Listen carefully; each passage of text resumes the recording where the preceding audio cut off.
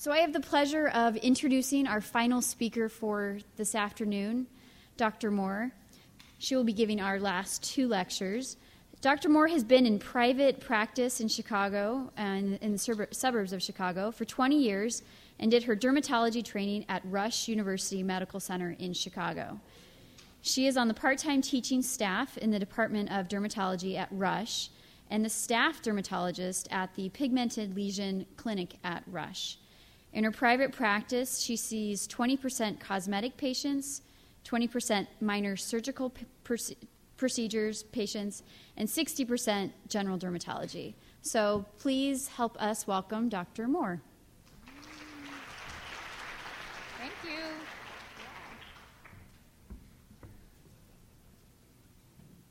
I'm just trying to make it so I have a clock up here.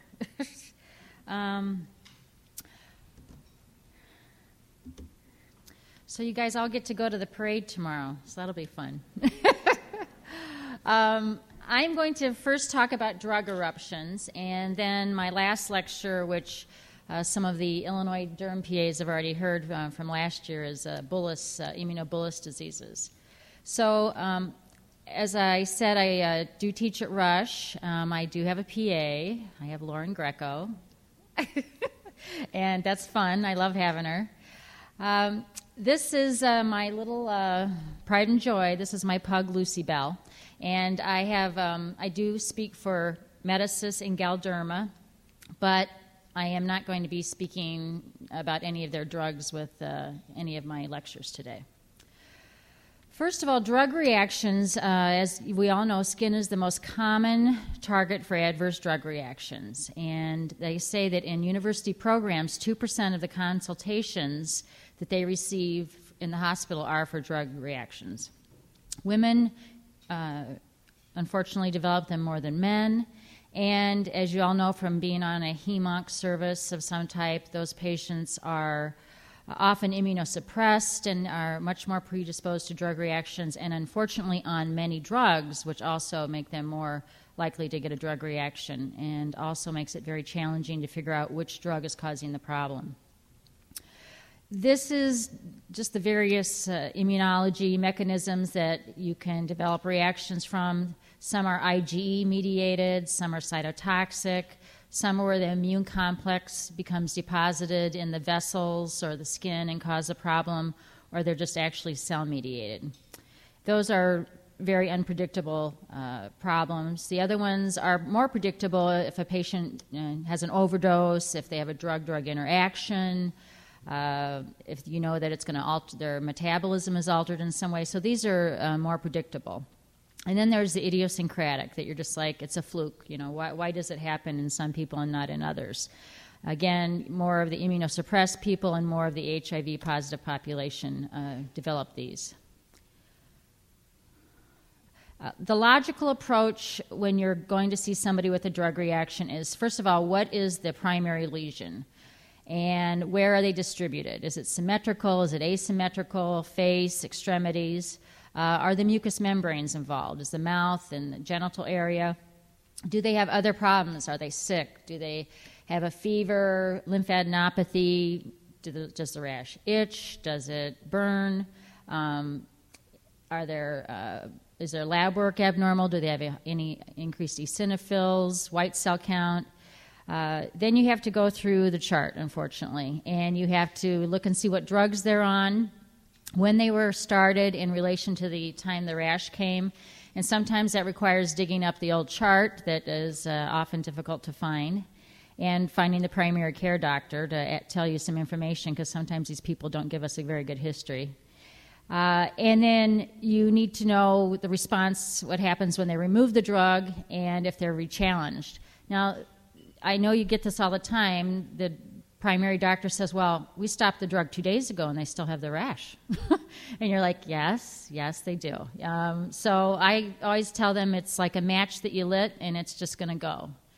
And then you can also, the book that I say at the end of this talk that I think nobody can live without is the Lit book, which I'm sure you all have in your offices, hopefully. Unfortunately, this is getting outrageously expensive these days. So this is the drug eruption and reaction manual. So you can look up any drug, and what's great about it is it doesn't just say rash. It says acne, folliculitis, TEN. It will be very specific on the type of eruption you're going to see with that drug. So the most common is the xanthemus morbilliform type eruption. This usually occurs 7 to 14 days after the medication is started, and you can even have it develop after the medication has been discontinued. So you develop erythematous macules. They often start on the trunk and upper extremities. They're often symmetrical, and they will become confluent. They will just all grow together. And unfortunately, again, on the lower legs, they will look very bad because they will have more of that maroon-purple look. They're often itchy, and patients can have a low-grade fever. And they may have a mild hypereosinophilia. So the drugs that you're going to see a big pattern here. There is mostly a lot of the same drugs cause a lot of the reactions. So the penicillin drugs, the sulfas, cephalosporins, anticonvulsants, and allopurinols. Allopurinol I'm going to get to in a few minutes, but I often see that be more in the DRESS category, where it really takes about a month to see a reaction from allopurinol. I hope this isn't going to fall down. So this is a good photo of a morbilliform eruption. Again, it's hard to see here because it's very light pink, but you'll see these areas of sparing, these little white halos here and there. And then this is also very similar. We had a lady come in last week with one that just like this, and it was from Protonix that she had been put on. This is a little bit more hemorrhagic looking, but again, just the confluent spots, and patients get very alarmed when they see this. This is a similar eruption that will almost look a little bit targetoid, like a erythema multiforme. Often all becomes confluent as well. But this isn't erythema multiforme, but they do get a little duskier center. And then this is almost like an urticarial welt-like morbilliform eruption. And like I say, these all like to grow together. And genital area would be involved, but this is a great picture because it'll show the very symmetrical appearance that these patients get with these type of rashes. Urticaria. If anybody likes urticaria, you can see all my urticaria patients. It is the first exposure generates your antibodies, so most of the time you're not going to have a reaction the first time. And that's what the patient tells you, but I've done it before. But your body's ready the next time for it. And so I always say the army has been unleashed and it's going to attack the chemical it doesn't like. So histamine floods the system, and people get these erythematous, edematous, papules, and plaques that last usually a few hours. They can last up to 24 hours. If they are lasting longer than that, then you have to think of urticarial vasculitis. And urticarial vasculitis is going to sting or burn rather than itch like the normal urticaria. And so again, the penicillins, the cephalosporins, always be sure to ask them about nonsteroidal anti-inflammatories. They don't think that's a drug, but it is. Contrast media. I had a lady using sulfa eye drops that developed this. So I always ask about eye drops and ear drops as well. And this is just perfect urticaria. You'll often see a little white halo around the edges of the erythematous plaques. And if the patient doesn't have anything, as you know, you can just check for dermographism, and they will often welt right up. Again, for urticaria, I do not like prednisone or IM steroids. I'm the antihistamine person. I find that unless they are coming in for like a contact dermatitis like poison ivy, I give them IM steroids because I know what caused it. It's a definite thing, and it's going to be removed. But with urticaria, you're just suppressing it with the steroids until they call you a week later. So more on the antihistamine line of things to treat urticaria. And then if I don't have an obvious trigger, I do send them to the allergist. Angioedema. This is transient edema in the deep dermis, subcu, and often mucosal area. It's 50% of the time these folks will have urticaria, but a lot of times it's just this very pale swelling and very frequently asymmetrical. And it can get to the point where they have difficulty swallowing and breathing as it affects the mucous membranes in the larynx and esophagus. Penicillins, nonsteroidals, and here this is where the ACE inhibitors, captopril is pretty famous for doing this for patients, and that's how these folks come in, and it's really alarming. The face is the big target. Anaphylaxis, this is where something like this progresses, and they develop hypotension, tachycardia, and it appears usually very fast, more often after the patient has been given some type of IV drug that they are allergic to. These people do need the IV steroids, obviously, and sub-Q epinephrine, and the big ones for this are penicillins and contrast media. Photosensitivity. This is maybe idiopathic, like who the heck knows why. Endogenous, the patients may have one of the porphyrin conditions, which I'm not going to talk about, and they're sun sensitive. And then exogenous, and that's the medications. And there's two reactions with that, phototoxic and photoallergic. So this is the medication one. This is the pseudoporphyria, where the naproxen is probably the biggest one, tetracycline, Lasix, hydrochlorothiazide, and oral contraceptives can cause the blistering on the hands with the scarring, and these folks, their urine porphyrins are normal, so you start looking for a drug.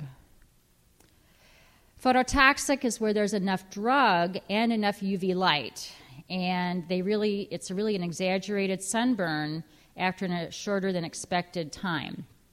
Obviously on only these sun-exposed areas of skin, and it heals with hyperpigmentation.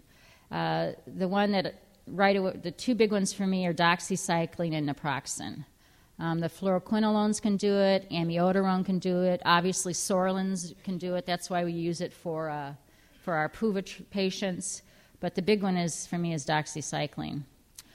This is a patient, again, intense sunburn. You can see some bullae right between the breast area here, and this is from methotrexate. So methotrexate is definitely sun sensitive.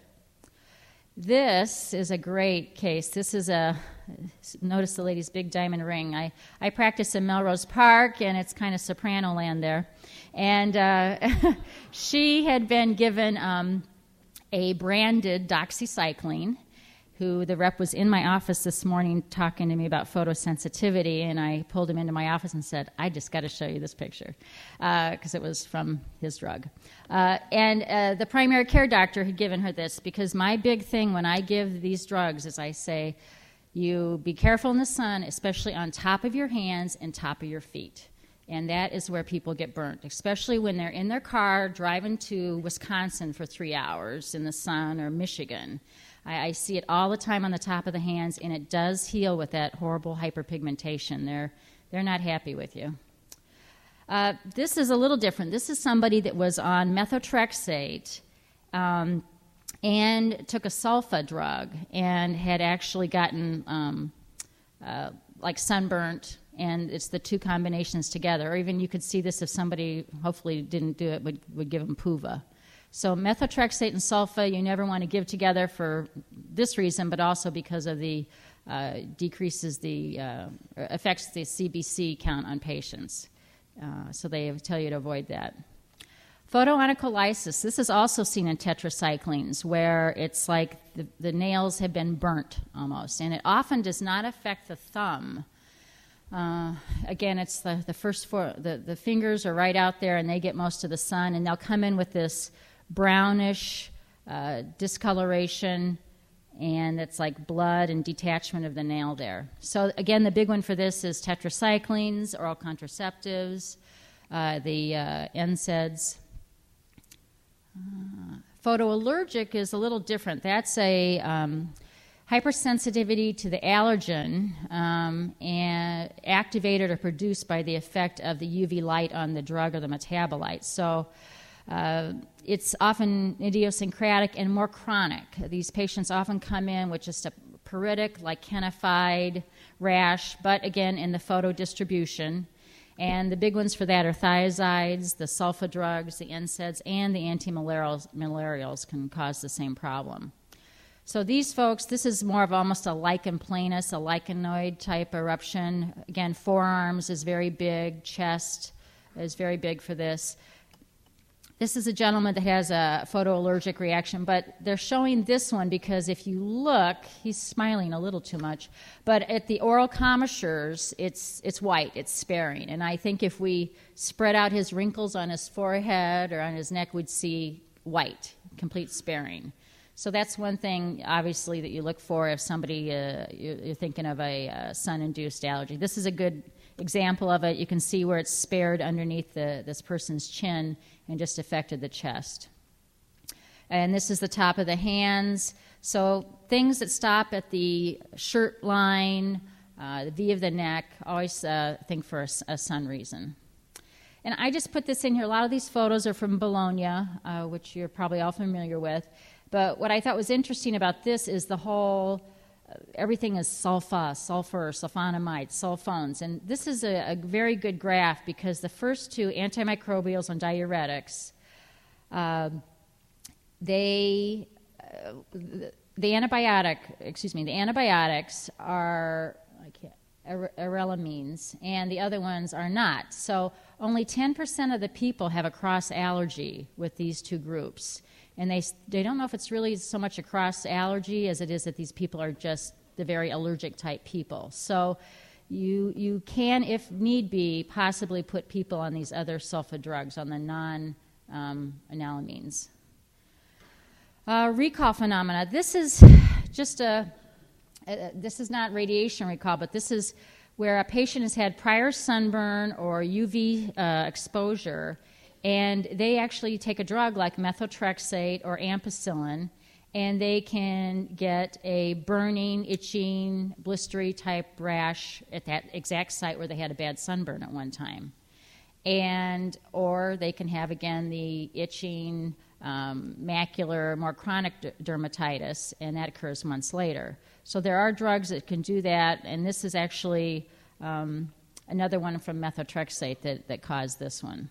So the photo distribution area is just a lot more sensitive to a lot of the drugs. Vasculitis, 10% of cases are related to drugs. It's more of a small vessel vasculitis, so it's not going to often be those people with the big purple blistering lesions. Usually 7 to 10 days after drug ingestion. Dependent areas, of course, and areas of pressure or trauma, so the buttock, the lower legs. And it can burn and sting. They can have fevers and myalgias. Obviously, you should remove the offending drug, which is oftentimes, I'm going to give you a little list here, but they do say that you should treat with oral steroids, IV steroids, topical steroids. Even some people will treat with NSAIDs and colchicine. I've used colchicine for that as well as dapsone. But sometimes it's even the NSAIDs that are causing the eruption. So this is the type of vasculitis. It's just those little teeny little dots, the little pink petechial type dots, and not the big hemorrhagic bullae. Again, the vasculitis is the penicillin, sulfa, NSAIDs, cephalosporins. I guess a little bit different in here is the propylthiouracil. It's often reported to cause vasculitis. Lasix, dilantin. And this is, again, it's these more patchy areas of petechiae. AGEP, this was not in existence when I was a resident. We called it, I think, just pustular dermatosis. This is where the patients get a febrile illness with these numerous small non-follicular sterile pustules and large areas of erythema and edema, especially the face. It's edematous. And it can spread, starts often on the face and just spreads within hours, and it burns and it can itch. Your differential is pustular psoriasis oftentimes. So you look for a drug history, and you can do a biopsy. The biopsy of this shows more eosinophils and the Psoriasis would show a little bit more acanthosis, but there are some distinctions on pathology. If the patient perchance had a history of psoriasis, then you'd be kind of in a little bit more of a dilemma. Penicillin is a very big one. Ampicillin is the one that I see probably the most. Cephalosporins, macrolides, diltiazem, antimalarials, Tegretol, Vanco, Doxy. And this is one that you could actually do a patch test for penicillin on these people, and it will often be positive. So this is one of the drug rashes that you can actually do a patch test and possibly get an answer. So you can see this person with these little fine yellow studded pustules all over the face, and then on the buttock. And then probably most impressive is when people get these on the hands.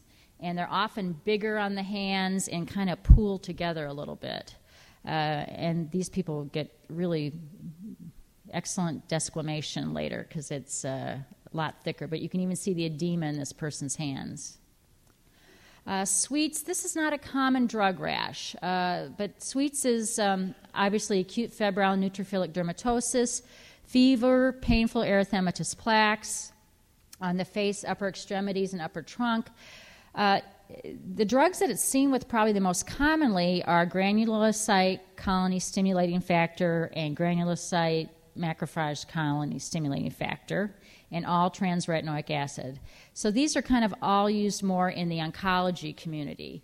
And these patients often have a very low neutrophil count to begin with. So you really do not see the big neutrophilia in the blood that you would expect in a normal sweets patient.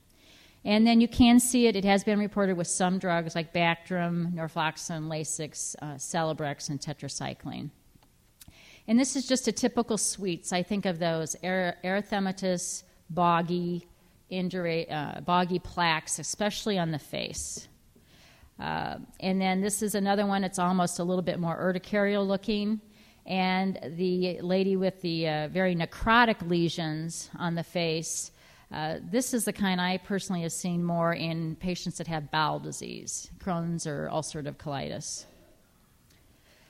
Acneiform eruptions, these are something I look for in patients. I ask them, we always look at their drug history. So lithium is a big drug for this.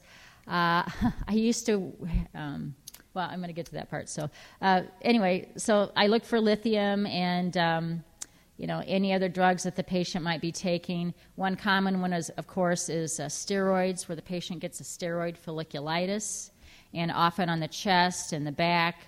So people can get this just with a burst of steroids for their asthma or for their chemo treatment. Very, very common. Very pink, pustular, follicular type lesions. Halogenoderma, this is, I doubt people have seen much of this, but this is where you're exposed to fluorides, bromides, iodides, and iodine-containing products. And it's usually from these products building up in your system. And so it will take years for the eruption to resolve, weeks for the eruption to resolve, and actually years for the product to really be eliminated from their system. These patients are treated with topical steroids, systemic steroids, diuretics to actually try to get the halogen out of their system, and cyclosporin has also been used. This is what it can look like. It looks almost like a little bit of a sweet syndrome. And this is probably the most famous case of chloracne, and I'm going to pronounce this wrong for all you Polish folks. Viktor Yushchenko. He was the president of the Ukraine in 2004, and he said in September he went to dinner with his enemies, and they poisoned him. And in December, he was violently ill, and he had this horrible, disfigured chloracne on his face. You can see in the middle picture. And it left him, this was before at the time and then after, where he became very disfigured. One of my teachers that I worked with at Rush when I trained, he would always ask patients if they were taking any seaweed, kelp, seaweed salads, or anything, supplements, because that has iodine in it. So I will sometimes ask people that if I can't really figure out why their acne is so bad. Erythema nodosum, that is a bilateral, tender erythematous nodules, and it's an inflammation of the fat, as we know. Shins and thighs, occasionally forearms, and you can get it elsewhere, but those are the predominant places. And that's where you're looking more for the estrogens, oral contraceptives, sulfonamides, penicillins, and actually the bromides and iodides can cause it as well. Another time that I have a number of patients with erythema nodosum, which I know is not a drug, but is Behçet syndrome, which I think is interesting as well. So these folks, you can just see these erythematous tender nodules on the lower legs. Frequently women. I can't tell you the last time I saw it in a gentleman. And then, so to treat this, try to find the drug, obviously. I try to go more for non-steroidals to treat it. You can use prednisone, and you can use colchicine, but I try to find the drug or the etiology and treat with non-steroidals. DRESS is drug reaction with the eosinophilia and systemic symptoms. So these are the folks where the rash occurs 2 to 6 weeks after the drug is started. And it's a morbilliform eruption, often edema in the face with follicular accentuation. Face, trunk, upper extremities, they don't feel well. They have like an increase in their liver enzymes, arthralgias, lymphadenopathy. They have eosinophilia in their blood, atypical lymphocytosis. So this is where a lot of the seizure drugs come into play, the allopurinol, the sulfa drugs, minocycline, and probably the one that I've seen it the most with is the seizure drugs and allopurinol. So these people are often hospitalized and on IV steroids, topical steroids, and really just removing the drug and supportive care for all their other systemic problems. So this is a picture from Bologna where this patient just has these edematous, erythematous follicular papules. Fixed drug. I love fixed drug. They're fun. First exposure, the patient can have the drug, and maybe 1 to 2 weeks after they've gotten it, they would have a rash. And then maybe 3 months later, if they take that drug again, they're going to get the eruption in 24 hours.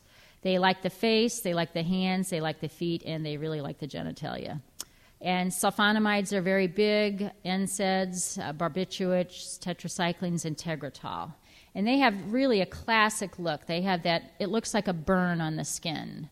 And often a little bit duskier in the center. So again, the genital area, that's one on the scrotum, there's one on the thigh. Sometimes gentlemen will come in, show me one on their arm or back, and I say, do you have anything in your genital area? And they're kind of surprised that you know that. But they love this area. And they can even become a bullous or blistering. So you still have to think that when you see a blister. But again, both of these have that duskier center.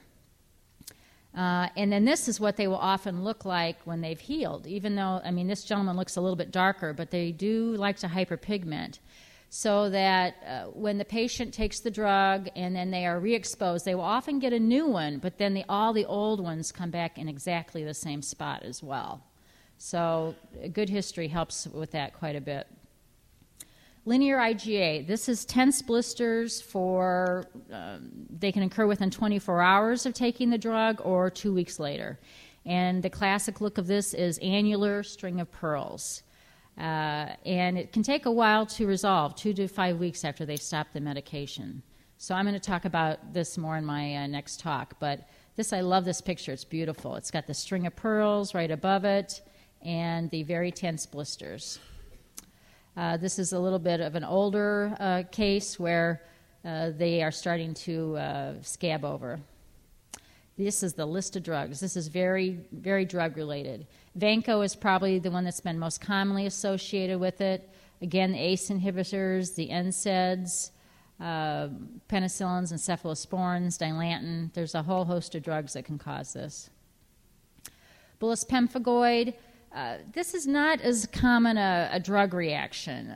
You get tense bulle, as we know. I'm going to talk about that again in the next talk. But what you're looking at, you're going to see this in a younger age person. It's not going to be your 70, 80-year-old that typically gets it. And they are wondering if this may act as the drug acts as a trigger to the immune response in those that are genetically susceptible, or the drugs may alter the antigenic properties of the basement membrane in some way. So this is just your typical bullous pemphigoid, nice, tense, and various areas of almost deflating blisters, crusts, scabs. Urticarial bullous pemphigoid is probably one you see a little bit more with drugs. And those drugs are the Lasix, D-penicillamine, Cipro, Captopril, amoxicillin, spironolactone. So urticarial bullous pemphigoid makes me look a little bit more for a drug. Pemphigus, this, as we know, is intraepidermal blisters and erosions. It can be hard to diagnose just because you're not going to see a great blister a lot of times. And this can occur several weeks to months after the drug has been started. Only 90% of these patients have a positive direct immunofluorescence versus normal people with normal pemphigus has almost 100%. And 70% of them do have circulating antidesmoglian autoantibodies. Drugs that contain a thiol group are a little bit more the ones that they feel can trigger this, which is D-penicillamine and Captopril. But again, it's been seen with phenobarb, feldine, penicillin, and cephalosporins. And this is just a good picture of some flaccid blisters that have just eroded, again in the intertriginous area. Erythema multiforme. Erythema multiforme, it's all the same type of drugs. The sulfonamides are huge, penicillin, the seizure medications, and this is where the patients will get that oftentimes almost a urticarial or blistering plaque, often round with the dark, dusky center, and the center will often be blistering or erosive. So it loves the hands and feet, and the mouth, loves the hands and feet and anywhere on the body, often kind of burns or stings. This is where, this has progressed and the patient has it in their mucous membranes as well. And the mouth is very big with this. They can get it in the eyes, which is concerning because it can cause scarring. And these folks often are in the hospital. And often the debate is giving them steroids or not. I tend to give it to them if they are in fairly good health and the drug is known what caused the problem, and if I can do it to them early, give it to them early. This is TEN. I hope nobody has to take care of this. Extensive detachment of full-thickness epidermis. It's obviously an adverse drug reaction, multi-organ involvement, early recognition, and aggressive management. Sulfonamides are big for this. And again, the anticonvulsants, and you get scattered necrotic keratinocytes at the DE junction that just causes the sloughing then of the skin. These folks often have a prodrome of a fever, upper respiratory infection, cough, sore throat, and they have burning skin lesions that often start on the face and upper trunk, which spread. And the scalp is often spared, but it then does affect the mucous membrane areas. And it takes 3 weeks for the skin to reepithelialize.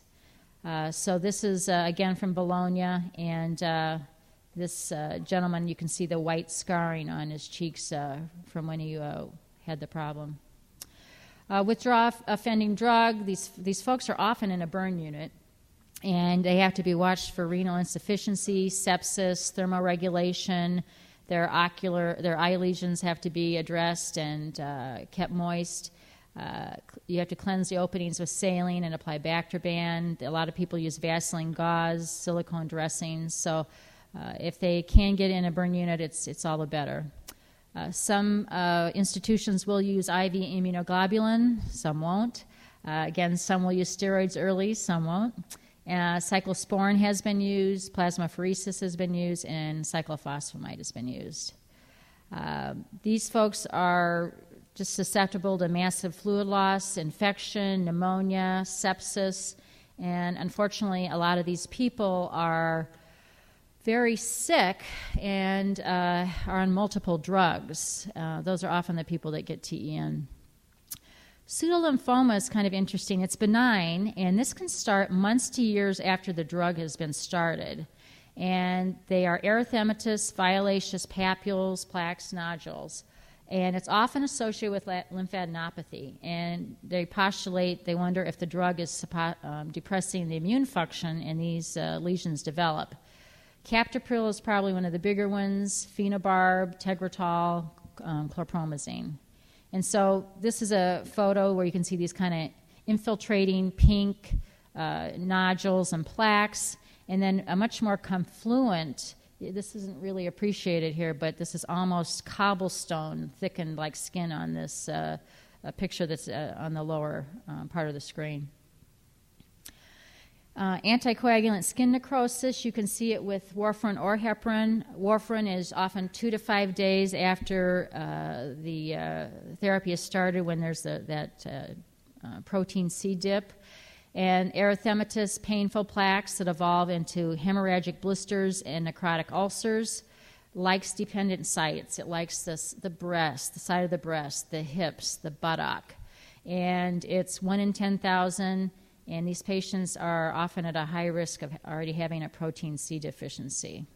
So this is where it's happened just from a heparin injection, and it has this classic look of that necrosis in the center, and then that pink at the edge, and even further at the edge brown. This is also, this is from the warfarin. This looks very much also like renal calciphylaxis. I don't know if any of you folks have had the unfortunate pleasure of taking care of them.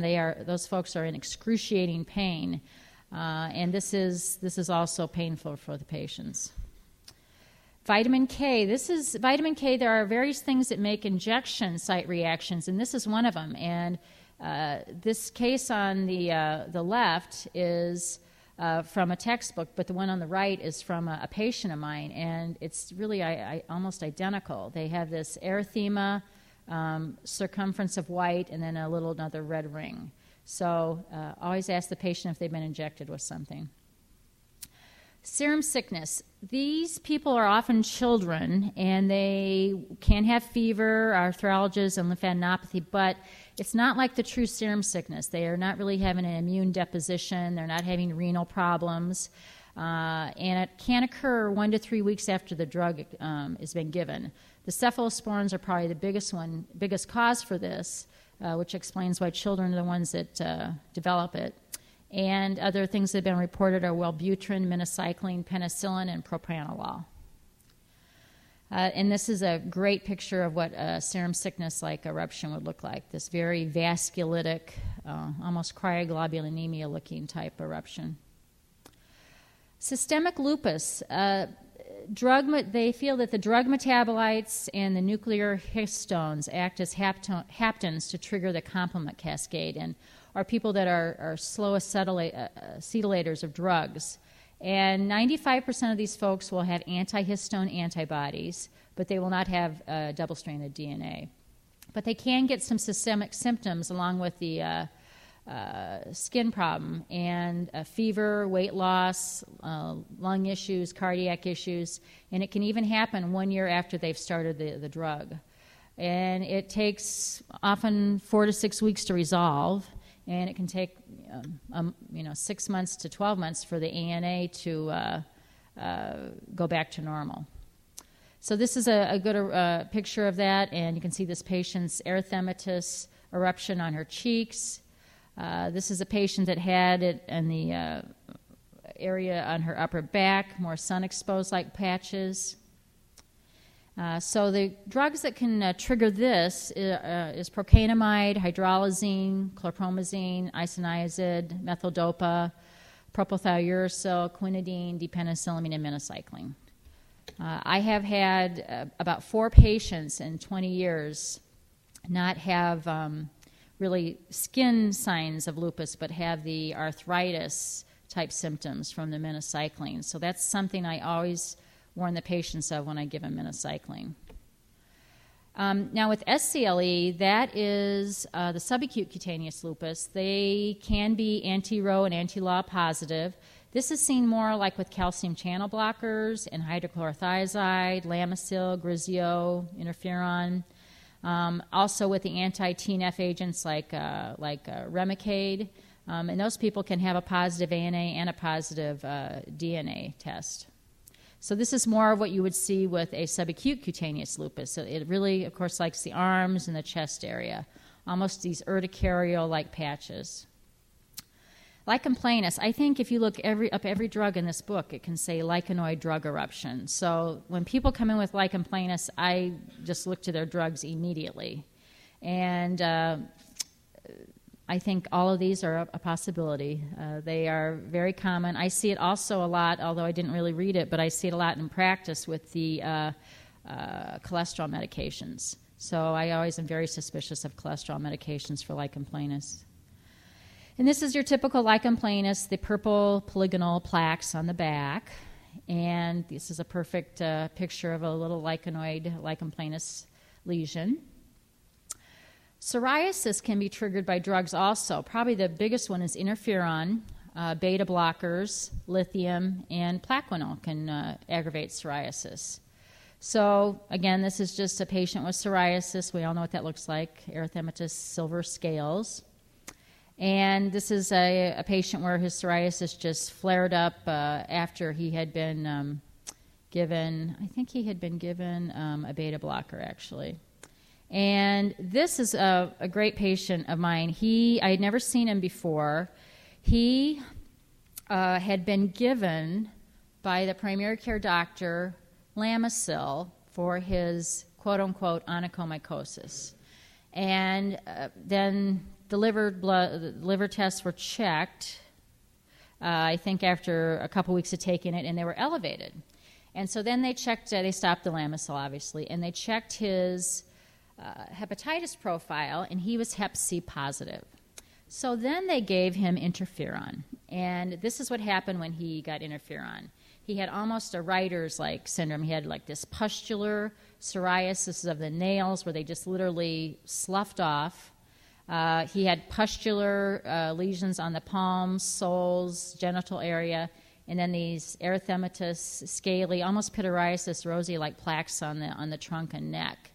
And this was all, what I felt was happening was that he really didn't have fungus on his toenails, that he had psoriasis on his toenails. So he probably had always had a little underlying psoriasis, and that when he was given this interferon, it just exploded. So he was really interesting. Drug-induced alopecia, obviously the chemotherapy drugs can cause it, but I just put this up here because I see a lot of thinning hair from Coumadin. That's a big one for me. Obviously, the beta blockers. Lisinopril is one that's big for me. They talk about ACE inhibitors here. The lithium, the retinoids like Accutane. So always look at the drugs for a possible cause of the patient's hair thinning. And hypertrichosis, this is not hirsutism. This is where the patient is getting, they'll see the hair on the sides of the forehead, a little bit more on the sides of the face, the jawline. And this is reversible hair growth. And probably the biggest drugs that we're familiar with are the patients that are getting too much minoxidil on their face. The Dilantin and the cyclosporin, those are probably the big ones that you see this from. But it also has been reported in these other drugs. Pigmentary changes. This is huge for drugs. This is obviously a young lady with melasma, which we see tons of on her forehead, and always ask about the oral contraceptives, obviously. The person to the right is another minocycline problem where the patients develop, usually for me, it's when they have trauma. They have a bruise or an injury on the legs, and they get that purple patch that does not go away. So when I give minocycline, which I give tons of it, I have that on my list of things. If you get any purple spots that don't go away on your legs, let me know. Because unfortunately, I've had people tell me like a couple years after they've had them, and they are really going to be hanging around for a long time. And they're circular like this. I have also seen this bluish pigmentation on the legs from Plaquenil, but it's definitely a much more of a confluent bluish color all down the shin, whereas with minocycline it is circular. This is from amiodarone. This is that slate gray bluish pigmentation from amiodarone. This, probably if you're old enough, you've seen. I'm 50 years old, so when I was in grade school, you would see kids with the tetracycline stains on the teeth, and you just fortunately don't see that anymore at all. But this is the reason you don't give tetracycline, obviously, in kids under 10. This is also this bluish-gray pigmentation you can see from Plaquenil. And then reactions to HIV drugs. Lipodystrophy obviously is one of the more common things nowadays. That's why they've invented Sculptra and Radius for our wrinkles, is because of lipoatrophy. And AZT, the protease inhibitors, they all can cause this. This is this brownish pigmentation of the nails associated with AZT. And then most commonly for chemo drugs is the new EGFR inhibitors. And Erbitux, Iressa, and Tarceva are probably the big ones, although I'm told they're not using Iressa very much anymore. And the acneiform eruption that occurs with this is about 50% of the cases, especially with Erbitux and Tarceva. And it usually starts in 1 week. It can start in 2 days or it can start in 6 weeks. And it is affected by an increased dose. So the more medication you're taking, the more apt you are to have the problem. Face, scalp, chest, all the seborrhea areas can be affected. These people often do not have they were not the kids that had bad acne. And these are sterile pustules. They're not infectious. And this is best treated with, usually I use doxycycline. I kind of make up a Cleocin lotion mixture with a little hydrocortisone for these patients to use, which works great because they're often really given more drying agents by the primary doctor, and these people are so dry and peely. And it was felt initially that the worse your reaction is, the better the chemo is going to work. And then there's been some studies since then that have, disputed that. There's many that said it worked better. And I think sometimes when these patients feel like they look horrible, it's nice to say, well, but you're going to get really good results with your cancer. So paronychia, this is in about 10 to 15% of these patients. It usually develops in 4 to 8 weeks. Topical steroids, people do benefit from topical antibiotics, and doxycycline is the anti-inflammatory effect, even though it's not infectious. And this, as you know, is also one of the great side effects, paronychias and such, for the retinoids. Xerosis, 35% of the patients can develop this.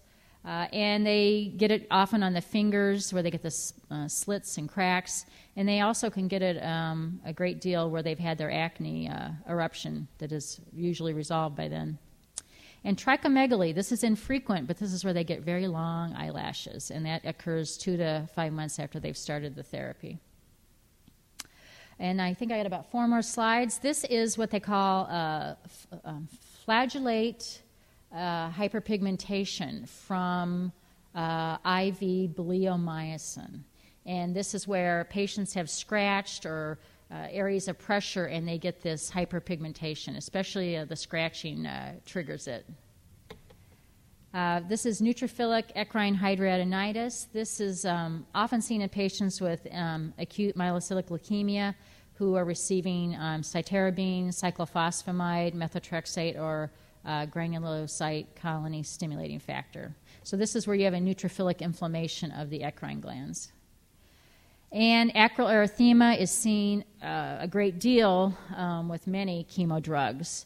Cytarabine, 5-FU, methotrexate, cisplatin, and they really want to call it erythrodysesthesia now because these patients get it on the palms and fingertips, the dorsal hands, and they often have burning, stinging, tingling, and they will treat a lot of these folks with vitamin B6 for the stinging and burning. And this is just a great picture I had of nitrogen mustard that had been injected, and it left a hyperpigmentation right down the vein. So, and this is ulcer on the ankle that is from hydroxyurea, which is a very common thing you can see with that chemo drug as well. And I already told you all about this derm book. I'm sure if you're not familiar with it, I'm happy to tell you about it. I always say don't leave home without it. And I think that's it.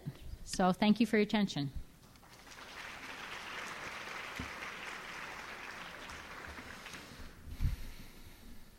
I'll try to answer any questions. Oh. I don't think that's on. I'm sorry. I have about 4 or 5 patients with lichen planus that are on Zocor, and I was interested in what you said about your correlation with the cholesterol medications. And I know in LITS it does say that it can cause lichen planus. Or how long, if you stop that offending agent, does it take for that to clear? Because I've had some people off of it for a couple months and it's still not getting much better. You're very right with that, because I mean, the other thing about, for me, with the cholesterol medicines is I feel like they can be on them 6 months to a year or two and still get those reactions. I try to change it, but I have had the same experience that I sometimes am not as aggressive about changing the cholesterol medicines, because it just seems like, I don't know if it just triggered something or unmasked something that they were going to get anyway. But I have had the same problem that with the cholesterol medicines, it really likes to persist. So I talk to the primary doctor and say, we can try this if it's just like you're just giving it to them for their borderline, but if they really need it, I usually don't stop it. Thank you. Yeah. In general, how many weeks do you recommend being off of medication to determine if that's the offending cause of the rash? I say definitely a month. I mean, absolutely a month. And if people are improving in a month but it's not completely gone, I'm very encouraged by that. I'm not like saying, oh, well, that isn't the cause. But I know we've all had patients that are like, well, I stopped it for 2 days and I still have the rash, Right. So, and I also feel that not only do you have to stop the medication, but you should treat the patient. Treat the rash that is there already. Treat it with topical steroids, or, if they have lichen planus, phototherapy. Because you have to get rid of what they already have. And I know all of you, but if you have the same problem with the primary doctors I have, when people have a rash, I say put something on their skin. How many people do you see with a rash and they have come in and they've been given Atarax? Nothing has been given to be put on their skin. It just kills me. So that's what I say. When you see a patient for the first time and you think that it's a drug eruption, and say they're on a beta blocker, an ACE, like polypharmacy, maybe a cholesterol-lowering agent, what would be the first medication that you would start with to eliminate? Well, I'd look in this book and see what's going to be the most most possible. And then I usually call the primary care doctor and say, I really would take them off.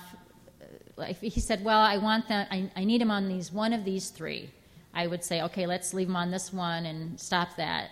So you kind of have to bargain a little bit. The one that I see a lot of rashes with that I get the most flack from is Plavix. I don't know if you guys I see a significant number of Plavix rashes. And primary don't believe me, but now I'm really a lot more convinced because I see quite a few of them. Thank you. Any pearls for teasing through, like in the case of a morbilliform or a macular papular eruption, between viral and a drug eruption? I've had recent experience with a kiddo that I was convinced clinically probably had roseola, but because of an otitis media was started on a cephalosporin a few days earlier. So then I see him and have to kind of sort out, is this roseola and this is just the rash with it, or a drug eruption? So well, obviously, usually viral, they don't itch. Exactly. So, and that's usually the case with that. And I'm fortunate that I don't see children. Yeah,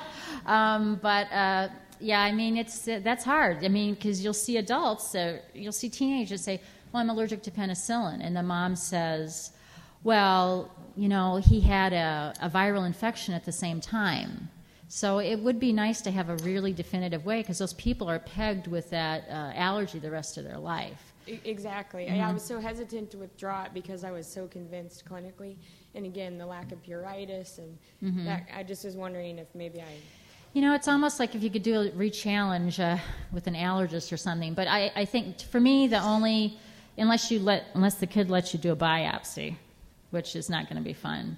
So I agree. I would kind of go with the itch factor and sometimes how long it lasts. I mean, a drug rash is going to last oftentimes longer than a viral exanthem. So. One scenario that happens a lot is you're getting ready to prescribe Bactrim for a patient, and you say, have you ever had any kind of reaction to sulfa drugs? And they said, no, but my mom did. Can you give me your insight into familial links and what you're supposed to think about in that situation? I've talked to the allergists about that, and they really try to steer away from that. And the other thing is, I've had people that I've wanted to give Dapsone to, and they're allergic to sulfonamides. And Dapsone is a sulfone, and I've had 2 people that I again sent them to the allergist and everything, but I have been able to give them Dapsone even though they're allergic to sulfonamides. So, and with the family history thing, I agree with you. I think the bigger problem is you're not going to let a parent's not going to let you do it no matter what. If it's their kid, they're like, they won't give it to them. So I think it's down to more of a concern when you really need to give them a drug. It's like, okay, you absolutely need to do this, but I don't feel that it's a related thing with the families. That's what my allergist has told me, at least. So. Mm-hmm.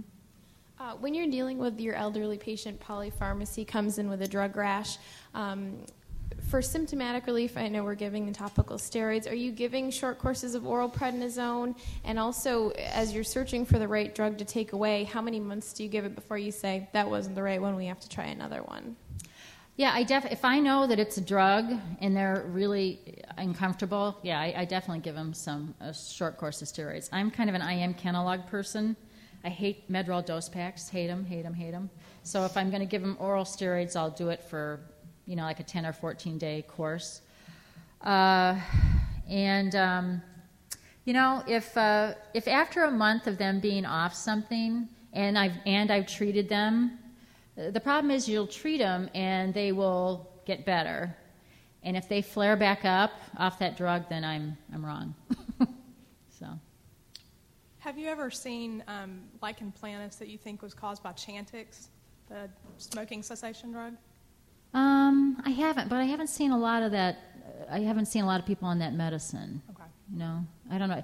That makes people get bad nightmares, doesn't it? I think it does. People don't like taking it. Every time I say something about that to patients, they go, I don't want to have the bad nightmares. I'm like, okay. So I don't know. Did you look in this book at all? I haven't. I don't have an updated one. I'll look at it when we get done.